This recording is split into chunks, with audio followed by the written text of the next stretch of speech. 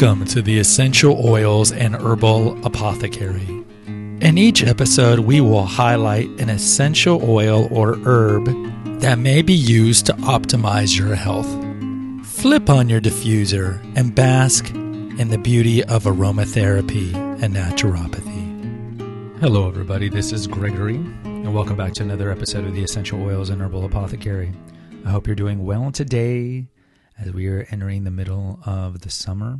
Hopefully you're getting some sun, you're getting that vitamin D, which is so crucial to overall health, holistic health, no doubt, since most Americans are very, very deficient in vitamin D. And hopefully with the COVID issue, more people are becoming aware of vitamin D deficiency and how important it is to overall health, because many studies are showing that many of the fatalities because of COVID, the people have very low vitamin D. So hopefully this is going to bring awareness.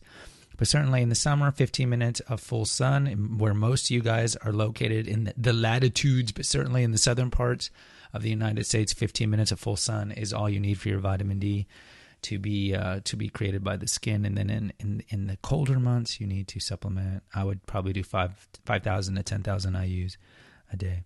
But get the sun either way. Get the sun, get some exercise. Today we're going to talk about different ways you can make, quote, teas. So my plan for the essential oils and herbal apothecary is we're going to wean off the essential oils because I think we've pretty much exhausted a lot of them. And I'm going to be shifting it more to naturopathy. My website, of course, is Naturopathic Earth Radio, so it's kind of more of my passion. And we're going to veer that off to talk more about herbal stuff. And we're going to talk less about essential oils and more about other topics in the holistic naturopathic world.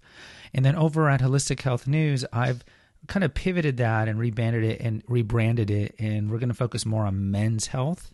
Some of you women are like, what about the men? Well, look, men, if anything, take care of their health worse than women do. So over there, we're going to kind of switch more to men's health, men's issues, and we'll talk about politics and dating and stuff like that. I just feel like it's time to do that. I have over almost 300 episodes over there. So this kind of venue is going to be more of the holistic health one, and that one's going to gear toward more men's health. But today we're going to talk about teas and tinctures and what's the difference, because maybe some of you have heard terms. Right now I'm drinking some matcha green. I just ordered some white tea from Amazon. I love loose leaf.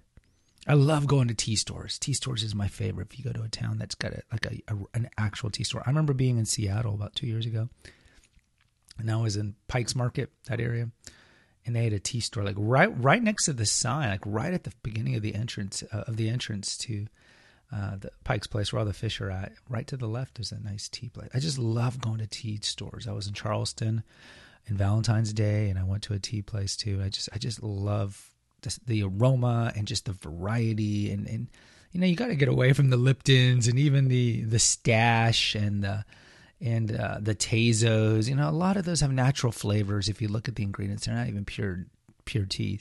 And you just got to find these unique places, and just it's great. All right, so let's go. So herbal medicine is great, right? It is great to evoke the power and potency of what comes from the ground. And this is where pharmacopoeia originally came from. Think of apothecaries. Everything that big pharma got that was efficacious, they got from the earth. They got from herbal medicine, botanical medicine, if you want to call it that. Then they lambast and malign it and call it quackery, like they do today, even though all the active ingredients for most of their stuff comes from botanical science. Think of willow. Aspirin comes from willow. Right? We think of morphine coming from the poppy. But either way, so let's focus on liquids. So let's start with tinctures. So tinctures are really great for strong medicinal activity and convenience and long-term storage. So tinctures are made by grinding or chopping herbs, or if you're in England, they'll say herbs, into small pieces and steeping them in water or an alcohol mixture for 1 to 4 weeks. Grain alcohol and vodka are the most common solvents, but using some vodka, typically in concentration of 50 to 65%. And vodka and grain alcohol are excellent at extracting a wide range of plant compounds, making this the preferred preparation when medicinal activity is sought. But you can also use non-alcoholic tinctures that can be made from something like glycerine. Virtually every herb can be tinctured, and they have a long shelf life, up to 10 years depending on the storage. And they're usually dispensed or solid in 1 to 2 ounces dropper bottles. And for these reasons of medicinal strength and flexibility and shelf stability and convenience, a lot of clinical herbalists use tinctures the most. And they're typically taken by mouth, so PO, but they can be used externally in some cases. And when the alcoholic extracts are applied to the skin, this is what we call liniments. If you ever heard of the term liniments, it's kind of an old term. So that's what a tincture is. A tincture, we typically get the herb and we put it in alcohol, and it's good stuff. All right, tisanes. Tisanes are herbal teas, essentially. We call them, the fancy name is tisanes, but these are going to be the non-Camellia sinensis teas. So we have an episode of Holistic Health News very early on, maybe the first 40 episodes. What's the difference between green tea, white tea, black tea? So maybe go check that one out over there. Now, it's going to be called The Awakened Man, so you might have to search for it, The Awakened Man, but hopefully you've subscribed to Holistic Health News already, so you don't have to change it. So the Camellia sinensis plant is those 3 colored plants. Now, red tea does not come from the Camellia sinensis plant or bush. And there's different types of red. But when we talk about herbal teas, you know what we're talking about. We're talking about peppermint, chamomile, rhubarb, which is kind of a type of red tea, and so forth. The typical teas that we kind of drink at night or in the afternoon. And so they are water infused, made from herbs, right? We typically heat them up. Not always. Some people do the cold steep, especially in the summer.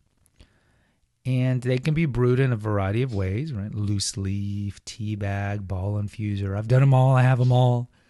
And the steep time varies. Like I think of something like matcha. Right? Matcha, which is, if you don't know, a type of Japanese green tea, has a lot of caffeine. But you don't want to use too hot of water with matcha. If you compare it to, let's say, green tea from the Camellia sinensis bush, that requires a hotter water to properly steep it to get the good phytonutrients out of it and the catechins and all the good stuff that comes from the bush. This is why we drink it so much, because it's got so many great benefits to it. But with matcha, when you steep it, the water's got to be a little colder. So just be aware.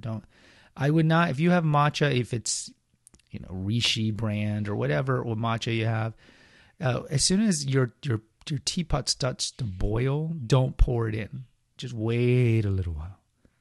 If you go to coffee shops, in fact, a lot of them have a different hot water dispenser for the matcha than they do for the other ones. But you probably don't have that as a luxury. But herbal teas or tisanes are great for a variety of things. As you know, chamomiles are more for relaxing. Peppermint is more for GI stuff. And similar to the essential oils that we've talked about here. You know exactly what each one's for. In terms of taste, everyone's different. Like I some people like lemongrass. Oh my God. I feel like when I drink lemongrass tea, I feel like I'm drinking, somebody just mowed the yard and I'm drinking the mowing. It's pretty bad. But everyone's different. Infusions. The term infusions have broader meanings in herbal medicine. It refers to any preparation where an herb is steeped in a particular medium. These include hot water infusions, like herbal teas and tisanes, oil infusion, honey infusion, and even vinegar infusion, like fire cider. You guys ever had fire cider?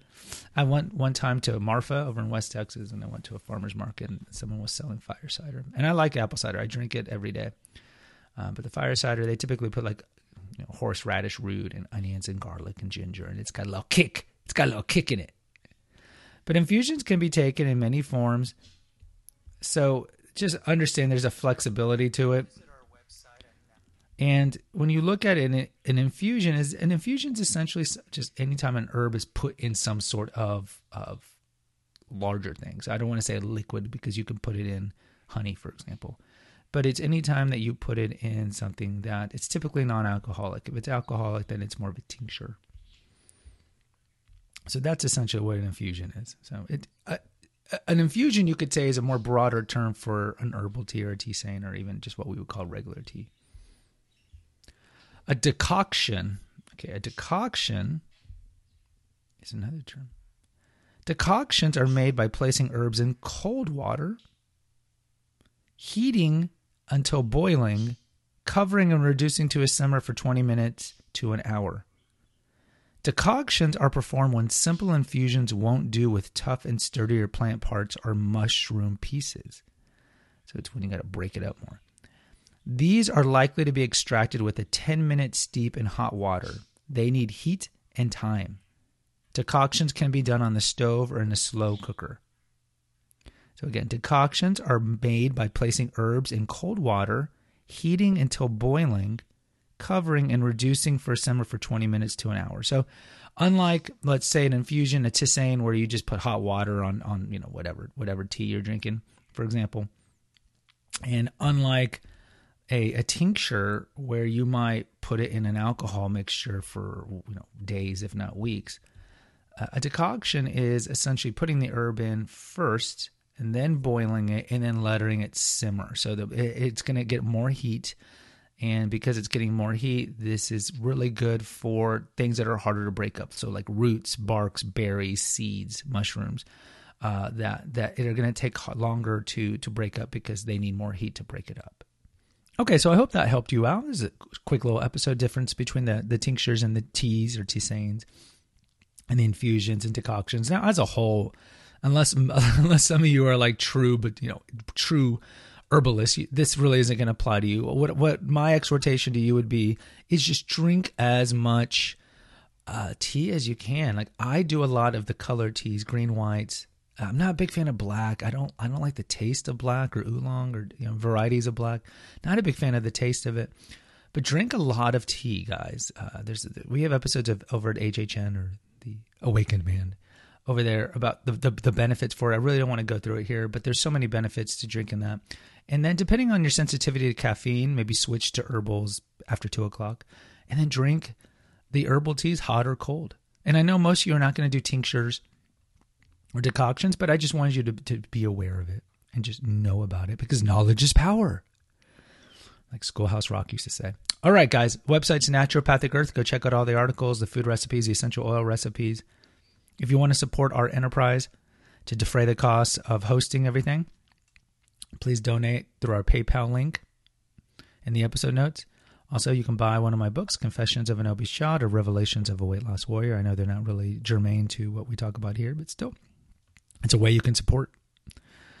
Also, what you can do is subscribe and post an honest review for this podcast and Holistic Health News, soon to be The Awakened Man, and over at Confessions of an Obese Child. And that's another way you can help us. Until next time, take care, enjoy the summer, and go get some sun. D it up.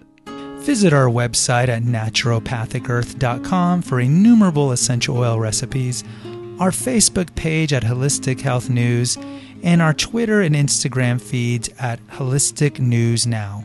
Spread the word about the benefits of aromatherapy, herbalism, and naturopathy. And remember our motto at Naturopathic Earth: let food be thy medicine, let nature be thy healer. Until next time,